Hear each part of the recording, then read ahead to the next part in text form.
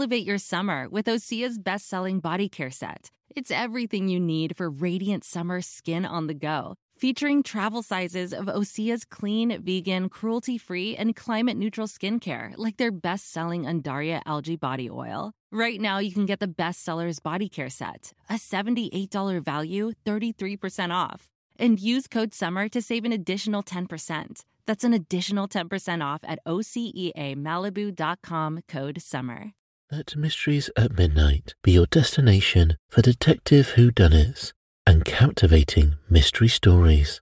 You'll hear classic stories like Sherlock Holmes, Agatha Christie's Poirot, and short tales from H.G. Wells, Charles Dickens, Edgar Allan Poe, and others. I'm Christopher, and I read these classic stories in the soothing style of a bedtime story, so you can listen to them in bed when you drift off to sleep. Search for Mysteries at Midnight on Apple Podcasts, Spotify, or your favourite podcast app, and follow and subscribe so you don't miss out on new episodes.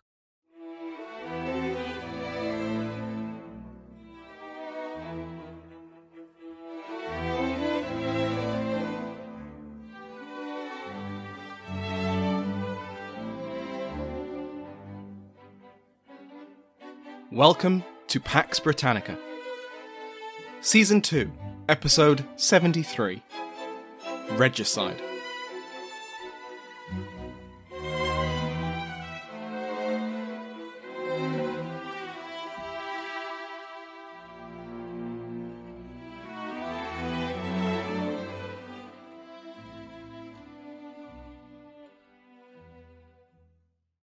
Welcome back to Pax Britannica. I'm your host, Samuel Hume.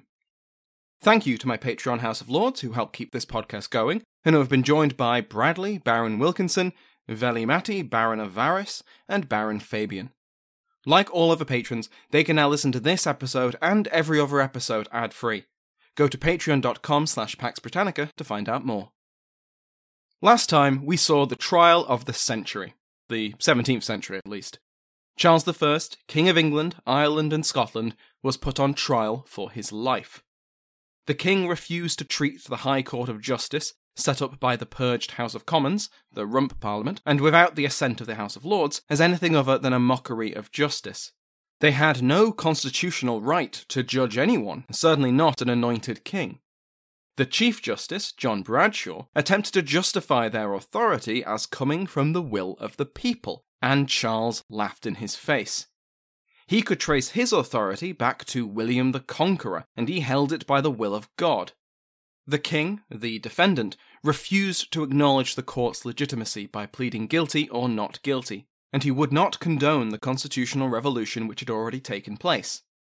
The trial was not a court of justice, but a battleground. The king and the commissioners fought a war of words, with both claiming the moral high ground, neither accepting the arguments of the other. When Charles refused to plead, and so implicitly accept the new political reality, any chance, slim though it might have been, to keep him on the throne or even to spare his life, was gone. So, whether it was the plan all along, or if Charles's intransigence forced their hand, the court found the king guilty of treason against the people of England, and sentenced him to die. We left off last time as the sentence of death was handed down on the 27th of January, and the king was removed from the court and blocked from speaking. Reactions to the sentence flooded in. Fairfax, who, remember, had refused to take part in the trial, was approached by a delegation of Dutch ambassadors who sought to find a solution which would keep Charles's head. The Scottish commissioners in London wrote to both Fairfax and Cromwell, urging them to call off the regicide. Charles was their king too, after all, and the English had no right to unilaterally execute the King of Scots. Fairfax appears to have tried to postpone the execution at a council of war, but he found his words hit a resolute wall. Cromwell and Ireton would not be moved. Army unity was now dependent on the king's death, and Fairfax's authority among the officers was no longer absolute. An execution, of course, requires a death warrant, and a total of 59 of the judges signed it. The final tally included 19 army officers, including, of course, Oliver Cromwell and Henry Ireton, but also the king's former wardens, Edward Warley and Thomas Harrison, the purgers of Parliament, Thomas Pride and Sir Hardress Waller, and respected veterans like William Gough and Colonel Oakey, but not Fairfax, Major General Skippon, or Colonel Fleetwood. And if you're imagining this was a solemn occasion, think again. Charles Spencer reports that Cromwell and the radical MP Henry Marten occupied themselves during the signing by flicking their pens at each other, hurling the ink like bored kids in class. Not all the men who had been present at the trial and vocally assented to the sentence signed the document. 67 vocally assented to the sentence, but only 59 signed. Many of them had to be made to sign it. On the day of the sentence and the following day, Cromwell actively pursued those commissioners who were attempting to dodge their duty, and I mean that literally. When a group of commissioned MPs slipped by him into the House of Commons, Cromwell chased after them, shouting, quote, "Those that are gone in shall set their hands. I will have their hands now." End quote. While these legal niceties took place, the king prepared himself for martyrdom. Charles burned what papers he had, somehow avoiding the guards that now watched his every move. He wrote to his sons. To the princes James and Henry, he urged them not to accept any deal with Parliament to place themselves on the throne ahead of their eldest brother. To Prince Charles himself, he wrote a 5,000-word screed, which one biographer describes as full of self-righteousness and self-pity, and his true epitaph. In it, he seems to have learnt nothing. He urged his heir to stand by the established church and resist any further reformation. The, quote, "devil of reformation doth commonly turn himself into an angel of reformation," end quote. And he miserably complained that he had not been quick enough to see through the fake compliance of Presbyterians in England and elsewhere, and to root out the sedition hidden behind it. He also urged Prince Charles to stand by his prerogative to overrule the written law, because, quote, "there being nothing worse than a legal tyranny," end quote. His fall had come about not by any overreach or stubbornness on his part, but because he had failed to see, quote, "the wolves in sheep's clothing," who had sought to throw down the established church and the rule of law. Self-righteousness and self-pity indeed. Charles found spiritual relief from the former Bishop of London, William Juxon, who was permitted to minister to him, and he got some emotional relief on the 29th, when he was allowed a visit from two of his children still in England, the 13-year-old Princess Elizabeth and the 8-year-old Prince Henry. He told Elizabeth, who was, of course, sobbing, quote, "Sweetheart, you will forget this." She denied it, quote, "I shall never forget this. I shall never forget it whilst I live." To his youngest son, he was more practical. Sitting the boy on his knee, he told him, quote, "They will cut off my head, and perhaps make thee a king. But mark what I say, you must not be a king so long as your brothers Charles and James do live. They will cut off your brothers' heads when they catch them, and cut off thy head too at last, and therefore I charge you, do not be made a king by them." The 8-year-old boy replied, "I will be torn in pieces first." Elizabeth recorded that, quote, "these words coming so unexpectedly from so young a child rejoiced my father exceedingly," end quote. Then Charles gave them his remaining jewellery, his children were shepherded away from him, and he turned to prayer to distract himself from his grief. The morning of the execution, Charles was moved from St. James's Palace to the Palace of Whitehall, his place of death. He was moved on foot, with a guard of soldiers flying their standards and beating drums. Apparently, Charles had a pleasant chat with his current warden, Colonel Tomlinson, and he was also accompanied by former Bishop Juxon. The execution would take place outside the banqueting house, on a scaffold draped in black. The condemned would walk out of the hall through a doorway specially knocked through the wall, from under a ceiling decorated with the apotheosis of James I. This spectacular mural by Peter Paul Rubens took years to plan, and in 1632, after Charles made some final amendments, it was painted and installed by the Flemish artist. To quote the Royal Collections Trust, it celebrates James I's wise rule and peaceful reign, particularly his involvement in the union of the crowns that brought Scotland and England under one royal house. More broadly, the scheme was designed to enhance the prestige of the House of Stuart, emphasizing the fundamental notion of divine rule by depicting the king's apotheosis and the symbols of monarchy, end quote.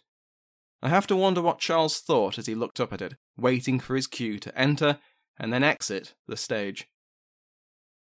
Soldiers and cavalry surrounded the site, but there was still plenty of space for spectators, who flooded in their hundreds.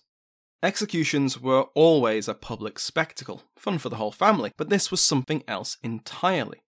Famously, the 30th of January 1649 was an especially cold day, with parts of the Thames freezing over.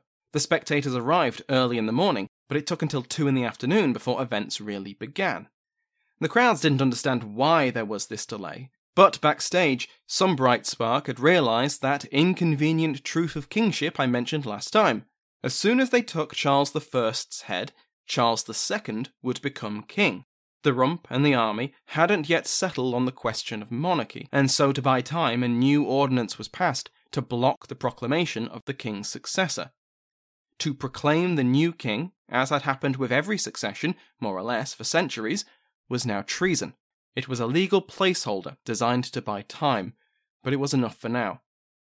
With that settled, the doors of the banqueting house opened, and out stepped the condemned king. Under his doublet, Charles wore 2 shirts, to better resist the bitter cold, and famously so that he didn't shiver. This would be mistaken as fear, and Charles wasn't afraid. He'd come to terms with his death. He was taken aback by the low height of the block. It was only 6 inches high, so he'd effectively have to lie flat to put his neck on it. A request to have a taller one brought out was denied. This one was surrounded by chains and manacles, just in case the condemned had to be restrained. They weren't needed in this case. Charles gave a short speech in which he proclaimed his innocence of the charges, begged God to forgive the men who had ordered his death, and insisted that he died, quote, a Christian according to the profession of the Church of England, end quote. Most of the crowd could not hear his words, but Tomlinson and some official reporters heard it all and made a record. When someone began to touch the axe, the king paused and asked them to stop in case they blunted the carefully sharpened blade, quote, hurt not the axe that may hurt me, end quote. He only had to think of his grandmother, Mary Queen of Scots, whose own execution had required multiple blows of a dull axe. He asked Colonel Hacker, the most senior officer on the scaffold, to make sure he wasn't put through unnecessary pain, just as someone else started to touch the axe as well, and he was less patient, quote, take heed of the axe, pray, take heed of the axe. He forgave his executioner, whose identity was hidden behind a mask. He asked if his famously long hair would be a problem, and the anonymous man confirmed it would be. So Charles took a cap from Juxon and pushed his hair into it, keeping his neck clear. Juxon then spoke to him, quote, there is but one stage more. This stage is turbulent and troublesome, but it is a short one. You may consider it will soon carry you a very great way. It will carry you from earth to heaven, and there you shall find a great deal of cordial joy and comfort, end quote. The king accepted this comfort gratefully, saying, quote, I go from a corruptible to an incorruptible crown, where no distance can be, no disturbance in the world. Juxon agreed, quote, you are exchanged from a temporal to an eternal crown. A good exchange, end quote. Charles then knelt, said his prayers, and gave the prearranged signal. He thrust out his hands at the side, and the axe fell. In one strike, the king was beheaded. All sources report a spontaneous moan or groan or sigh coming from the spectators as their monarch's head fell into the basket and was held up by the second, also masked executioner. Some rushed forward to dab cloths and handkerchiefs into his royal blood, but few got past the soldiers. With the deed done and witnessed, the signal was given, and mounted soldiers moved through the packed crowd to disperse them. Within half an hour, the soldiers had cleared the spectators away. Charles's head was sewn back onto his body, and it was taken in a velvet-lined coffin not to Westminster Abbey, as was tradition, but to St. George's Chapel at Windsor Castle. Better there, behind castle walls and locked gates and away from eulogising mourners, than the very public abbey. Cromwell is reported to have stood at Charles's coffin and muttered, cruel necessity. The governor of Windsor refused to allow the Book of Common Prayer to be read, and the ceremony was conducted mostly in silence. Charles I was 48 years old, and had ruled England, Ireland and Scotland for nearly 24 years.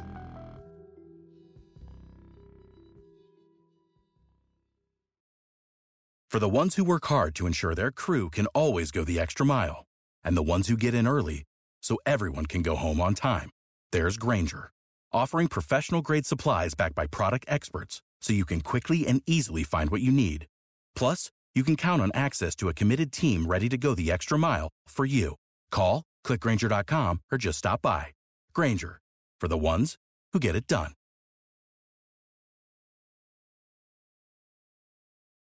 Was the Sphinx 10,000 years old? Were there serial killers in ancient Greece and Rome? What were the lives of transgender, intersex, and non-binary people like in the ancient world? We're Jen. And Jenny. From Ancient History Fangirl. We tell you true stories and tall tales of the ancient world. Sometimes we do it tipsy. Sometimes we have amazing guests on our show. Historians like Barry Strauss, podcasters like Liv Albert, Mike Duncan, and authors like Joanne Harris and Ben Aronovich. We take you to the top of Hadrian's Wall to watch the Roman Empire fall at the end of the world. We walk the catacombs beneath the temple of the feathered serpent under Teotihuacan. We walk the sacred spirals of the Nazca Lines in search of ancient secrets. And we explore mythology from ancient cultures around the world. Come find us at ancienthistoryfangirl.com or wherever you get your podcasts. So Charles Stuart is dead. He's been in our story basically since the start of Pax Britannica, when he was just a wee babby, a source of tension between his father, James VI and First, and his mother, Anna of Denmark. He started his reign in episode 127, and he was reigning over the rest of Season 1. Of course, all of Season 2 has covered the crises of the Three Kingdoms, in which he was, I think it's fair to say, pretty central. Thank you to everyone who emailed in since the last episode with your thoughts. They reminded me of a few things which I'd forgotten, and it was great to hear different perspectives on the guy. The character of Charles I is one of those battlegrounds of historiography. Whigs, Marxists, revisionists, post-revisionists, hyper-revisionists, and everyone else fight over the man at the centre of these events. The consensus, as much as there ever is on this period, is not kind to Charles, but different opinions are available. Mark Kishlansky and Kevin Sharp, revisionists who David Cressy has also termed hyper-revisionists, insisted that Charles was a good king forced into an impossible situation. After writing this script, let's just say that with all respect to Kishlansky and Sharp, I do not agree with them on that particular point. What can we say about Charles I? Firstly, he was not born to rule. He was 12 years old when his older brother, Henry, died and made him his father's heir. He was in the terrible position of constantly being compared to his brother, who of course died too young to become unpopular. Henry could have been the best king Britain and Ireland ever had, but he also could have been one of the worst, or just forgettable. But Charles was always compared to the unrealised reign of his brother, which, being a fantasy, was always going to be better than reality. He was not a man with many friends. He had a very different personality to that of his father, James, who gained a reputation as a gregarious spendthrift, with drunken parties of debauchery. This was not Charles's idea of a good time. He preferred order, ceremony, culture, and he could come across as quite stiff and formal. He consciously tried to emulate the kings of Spain, whose court he had experienced on his ill-fated attempt to woo the Infanta. His court was very different to his father's, or Elizabeth's. Where they were confident and effective public speakers, Charles struggled with a stammer for most of his life. In fact, he only seems to have won that struggle in his final days. His performance at his trial and his speech on the scaffold were noted for being some of the best oratory he ever gave. For much of his reign, he preferred the written word, and this had an effect on his reputation as distant. Let's talk about positives. He held sincere religious beliefs, and his attachment to the Church of England, or at least his image of it, was genuine and uncompromising. The fears of Puritans that Charles was on the brink of handing England back to the Pope was never a possibility. He loved his church, he loved the ceremonies and the bishops and the structure, but of course that was a sword with a very sharp double edge. But we're talking positives for now, so we'll gently leave that to one side. His friendships were few but strong. His friendship with Buckingham was very deep and only ended by an assassin's dagger. His loyalty to Strafford, and to a lesser extent Laud, was more professional but still solid. He fought for Strafford's position, and then his life, far harder than most other monarchs would have. He famously viewed signing Strafford's death warrant as an unforgivable sin, and one he would pay for with his own head. After the civil wars, one of the key planks of Charles's negotiations with Parliament was the fate of his supporters, and he kept pushing for amnesties to be extended to more of them. But these virtues had their downsides, which we'll consider in a moment, so add it to the pile of double-edged swords. He viewed his kingship as a responsibility and a duty, and he was determined to fulfill both. He wasn't content to just sit at the top of the great chain of being and wallow in his wealth and power. He wanted to govern, he wanted to reform, and I think he genuinely wanted to rule wisely and justly. It's unfortunate that his mindset was so strict and intolerant of disagreement, which, again, we'll cover shortly, so add this to the small armoury of double-edged swords we're apparently building. Charles's love of art was famous. I mentioned earlier the banqueting house ceiling, which you can still see today, which the king spent much time, energy, and money having commissioned. His collection of paintings was vast, and included works by some of the greatest artists of the period. It speaks to the character of the man. His father collected art, but Charles adored it. He was known to spend hours in his galleries. Politics didn't come naturally to Charles, but after the Bishops' Wars he quickly learned how to build a faction of supporters inside and outside Parliament, and they would become the foundation of the royalist cause. But there's more to say on that, so into the armoury with it. I think we have to give Charles some credit for the peace of the personal rule. Obviously this comes with massive caveats. This has a lot to do with his resistance to calling a parliament for taxation, and then there's the 2 wars with France and Spain at the start of his reign, and everything after 1639. But because of either deliberate decision or financial necessity, the 3 Stuart kingdoms were not thrown into the hellscape that was the 30 Years' War. His subjects sailed off to fight in their own private capacity, but Charles attempted diplomacy to end the conflict, protect Protestantism, and restore his family to the Palatinate. One thing that is often said about Charles, and stop me if you've heard this before, is that he was a good family man, and that he loved his family. Almost every history of this period mentions that trait at some point, and I've said it myself. Edward Hyde, the future Earl of Clarendon and the first historian of this period, lists it as one of his greatest virtues, that he was, quote, the best husband, the best father, and the best Christian that the age in which he lived had produced, end quote. Even Cromwell noted it, when he recorded being brought to tears by the sight of the king spending time with his family in captivity. And it's true, he was a family man. He loved his family and wanted them to be safe. It was primarily his fear for his family that led the king to flee London in 1641. Charles would send armies to counter threats to his family, even if they weren't the most strategic moves. This is less of a double-edged sword, but I have my issues with it, so let's put it with the rest. Now, let's open the doors to that armoury of 2-bladed weapons and talk about the negatives. I think it's fair to say that Charles was a stubborn man, and he struggled to separate the concept of disloyalty from disagreement. We saw that with his outrage when the parliaments of the 1620s dared to criticise his policies. He saw criticism and opposition over policy as a personal attack. He simply didn't have the flexibility of his father. James said that he was a divinely ordained king whose power and authority was absolute, but James also understood the reality of politics. Even at that level, compromise was needed.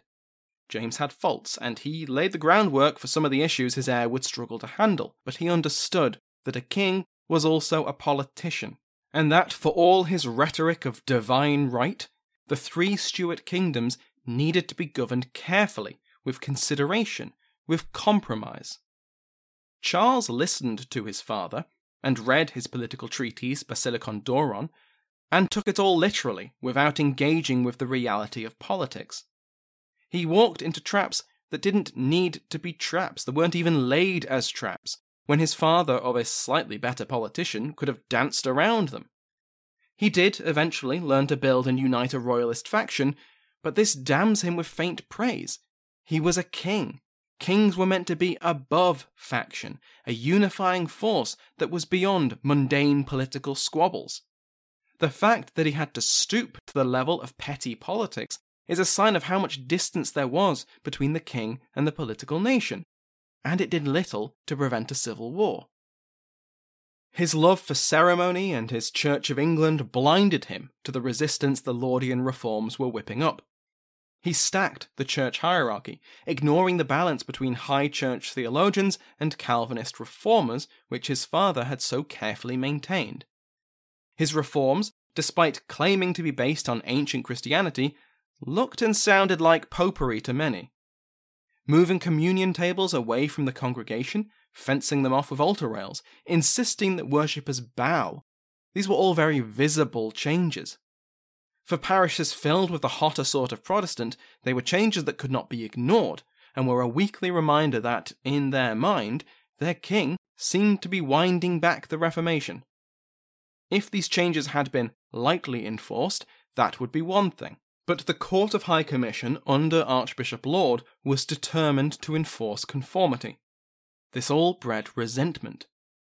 His determination to bring the Scottish Kirk closer to the Church of England was a terrible idea that was an out-and-out mistake. Charles's loyalty to his ministers is admirable, but it was politically damaging when those ministers were unpopular. First and foremost, the Duke of Buckingham, whose assassination was welcomed by many, but also Archbishop William Laud and the Earl of Strafford. His loyalty to these men was nice, but it wasn't sensible. A wiser, more ruthless king, like his father, would have tied Strafford to the rock of unpopularity and kicked him overboard. He might have shed a tear or two doing it, but he'd have done it easily if it was needed. James let more than one close advisor be impeached to keep royal authority secure, whereas his son condemned any criticism of his ministers or his policies and fought every impeachment, and often made it worse. Had Buckingham not been given so much power and influence, and given positions he was not competent in, would he have been so hated? If he'd not been an incompetent Lord High Admiral, a resentful veteran might not have rammed a dagger through his chest. Strafford might have survived had Charles not dug in his heels until a death sentence was demanded and undeniable. Laud might have used a lighter touch if he didn't have Charles's complete backing and urging to go further. Charles's stubbornness and fervent belief in the divine right of kings also led him to throwing off the ever-useful cover of evil counsellors. When his policies were unpopular, reformers and critics insisted that these were surely the work of the king's ministers, not the king himself, only for Charles to unhelpfully declare that no, actually they were his ideas, his policies. Everyone should just follow his commands as loyal subjects, and you're acting like traitors for disagreeing. This did nothing to win people over, and by his own hand Charles made mere critics into opponents, and opponents into rebels. Charles was dedicated to his supporters, but only up to a point. When Charles finally did abandon his loyal followers, it wasn't for political advantage, but out of personal anger. When the Duke of Hamilton failed to prevent the Scottish Covenanters invading in support of Parliament, Charles had him arrested and thrown into Pendennis Castle. When Prince Rupert faced reality and surrendered Bristol, Charles was angry enough to believe rumours that his nephew was a traitor and ordered him to leave the kingdom. Of course, we have to mention Charles's unique approach to diplomacy and negotiation. This is the field where I think his fervent belief in the divine right of kings, his appointment by God, and his responsibility to God alone did Charles the most damage. Charles believed that only God could judge him, and that God was on his side. He answered only to his conscience, only to God. No promise with rebels could ever be a fraction as sacred. He made so many promises throughout his reign, even before the wars, that he never intended to keep. How many times did Charles go back on his word, or secretly plot, only for it to spectacularly blow up in his face? The Graces in Ireland, the Prayer Book and The Incident in Scotland, the army coup in England. How many times did Charles say that he graciously accepted the demands of his subjects, only to immediately plot to reverse them? His negotiations with the Irish Confederacy were just years of continuous bad faith lying. He was so distrusted by the Scottish Covenanters that they realised Charles needed to be crushed in England for there to be any chance he'd keep his promises to them. And in England? The spiral into civil war was Charles repeatedly showing his critics, not enemies, not rebels, just critics of royal policy, that he could not be trusted to keep any agreements or concessions he made. As soon as he had the upper hand, militarily or politically, he'd turn the clock back.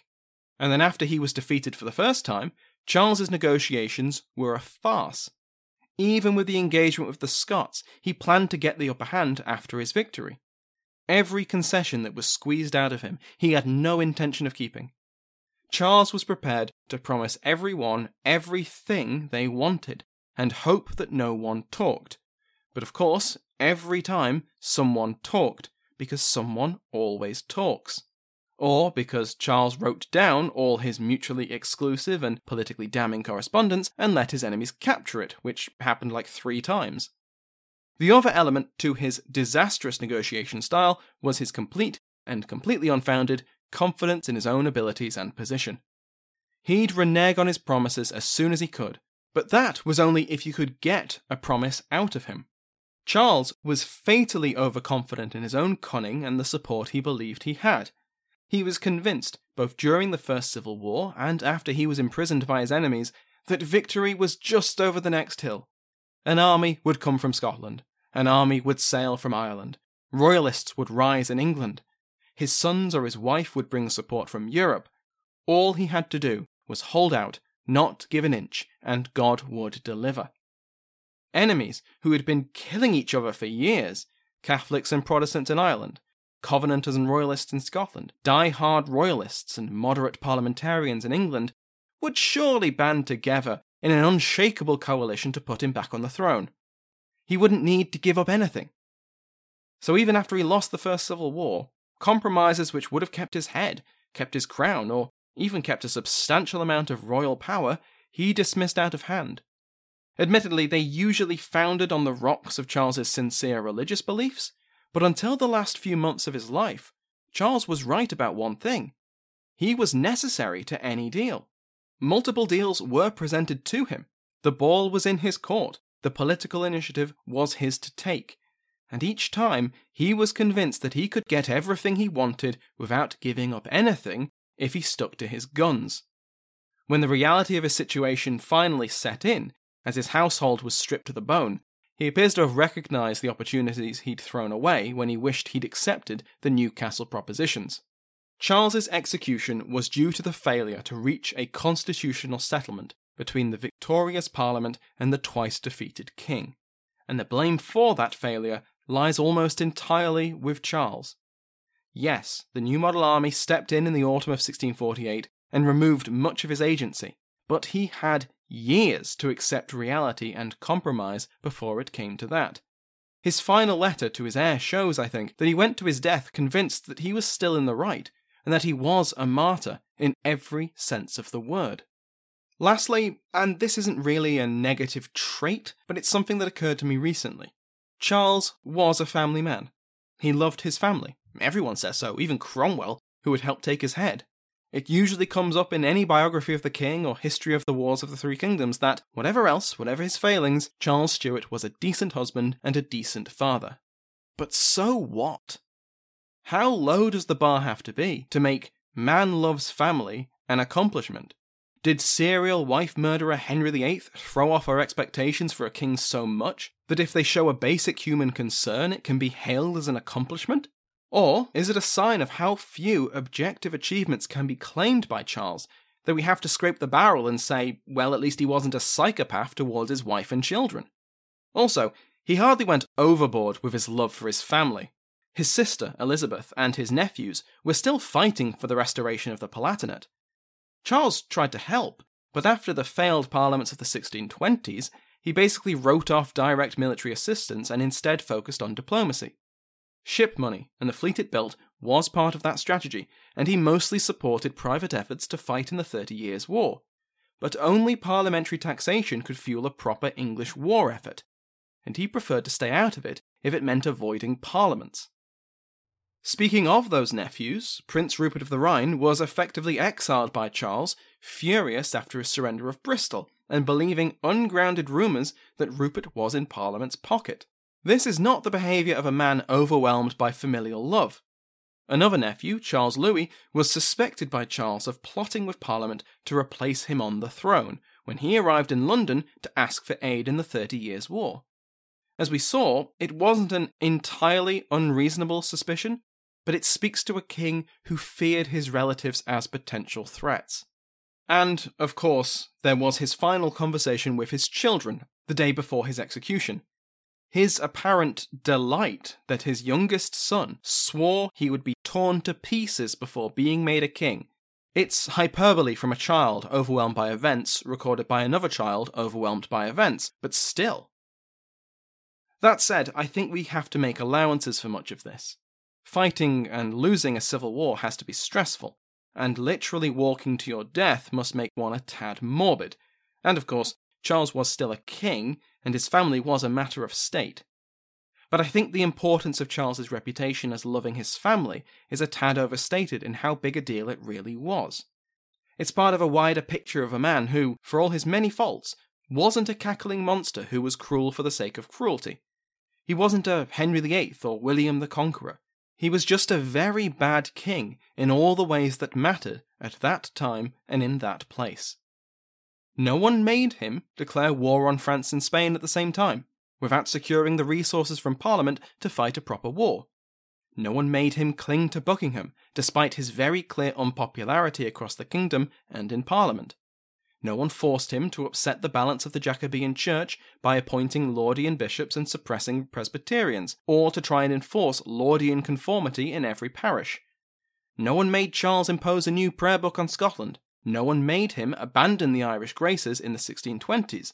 And above all, no one forced Charles to view every policy as a test of loyalty and royal authority, or to see criticism, resistance, or anything other than immediate and total acceptance as different shades of sedition. Charles I wasn't bloodthirsty, or especially cruel as kings go, but he was willing to use military force to get his way, first in Scotland, then Ireland, and then in England. He saw this as his right and responsibility, and his enemies as rebels and heretics. The Stuart kingdoms were a complicated mess of competing demands, riven with ethnic and religious division, and the Wars of the Three Kingdoms had many causes. A lot of these factors were outside of Charles's control. Not all of them, not even most of them, should have been beyond his ability to handle. The challenges of ruling three very different kingdoms were substantial, but they weren't impossible to manage. For a better king. David Cressy has a nice turn of phrase in his article, The Blindness of King Charles. He says, quote, "Commentators on kingship sometimes wondered whether it was better for a ruler to be loved than feared, but Charles I, alas, was neither." I actually began writing this script feeling fairly neutral towards Charles, if you can believe that. Yes, he was a bad king, I thought to myself, but he wasn't awful. But now, after revisiting all our happy memories of his time on the throne, it's hard to avoid this conclusion. The guy was a stubborn idiot. He was completely convinced of his own moral superiority, he was incapable of accepting that the people he was dealing with held genuine and sincere political and religious positions, and that this did not make them traitors. Whatever he needed to do to preserve and then restore his divinely ordained authority was justified in his mind. Whatever his cultured personality, his love of art, his polite manner, no matter how much he loved his family, Charles I was a bad king, and so hundreds of thousands of people died, a tally which included, in the end, himself. That marks the end of Season 2 of Pax Britannica. The Wars of the Three Kingdoms are not over, but when we return with Season 3, the new English regime will quickly assert itself over its enemies within England, and then enforce its will over Ireland and Scotland. The next season will see the establishment of a republic, the Commonwealth, and a Lord Protector. The Cromwellian invasions of Scotland and Ireland. The reaction to the regicide in the American and Caribbean colonies. Cromwell's Western design to seize valuable Spanish slave colonies in the Caribbean. The Anglo-Dutch War, and the growing power of the East India Company. It's going to be a very interesting and very global season. I'm going to take a couple of weeks off before we start all that. If you need a history fix in the meantime, check out airwavemedia.com to find other great history podcasts. Thank you to my House of Lords, including the King's favourite Mike Sanders, the Duke of Bristol, Bill Winkis, the Marquis of Hull, Steve Cloutier, and Lloyd Collins, Earl of Portland. You can join their ranks and receive ad-free episodes by going to patreon.com/PaxBritannica. Remember that you can join the mailing list to be notified about new episodes and news about the show by going to the link in the description. Thank you to Sounds Like an Earful for the interval music in today's episode, to my entire House of Lords, and to you for listening.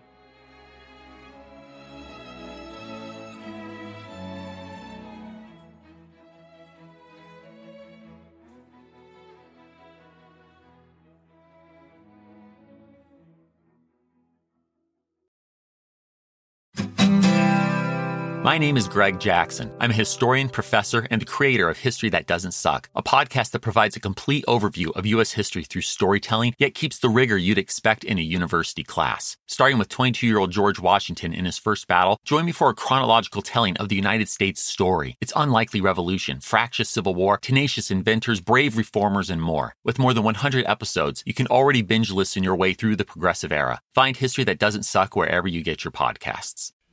Hello. My name is Matt, host of the Pirate History Podcast. Pirates rank among the most mythologized and romanticized of all historical figures. It can become easy to forget that pirates were real people that had real-world concerns. If you like tales of high-seas adventure, daring do, and also want to learn more about who Blackbeard supported to be king, you can learn more about all of that at the Pirate History Podcast.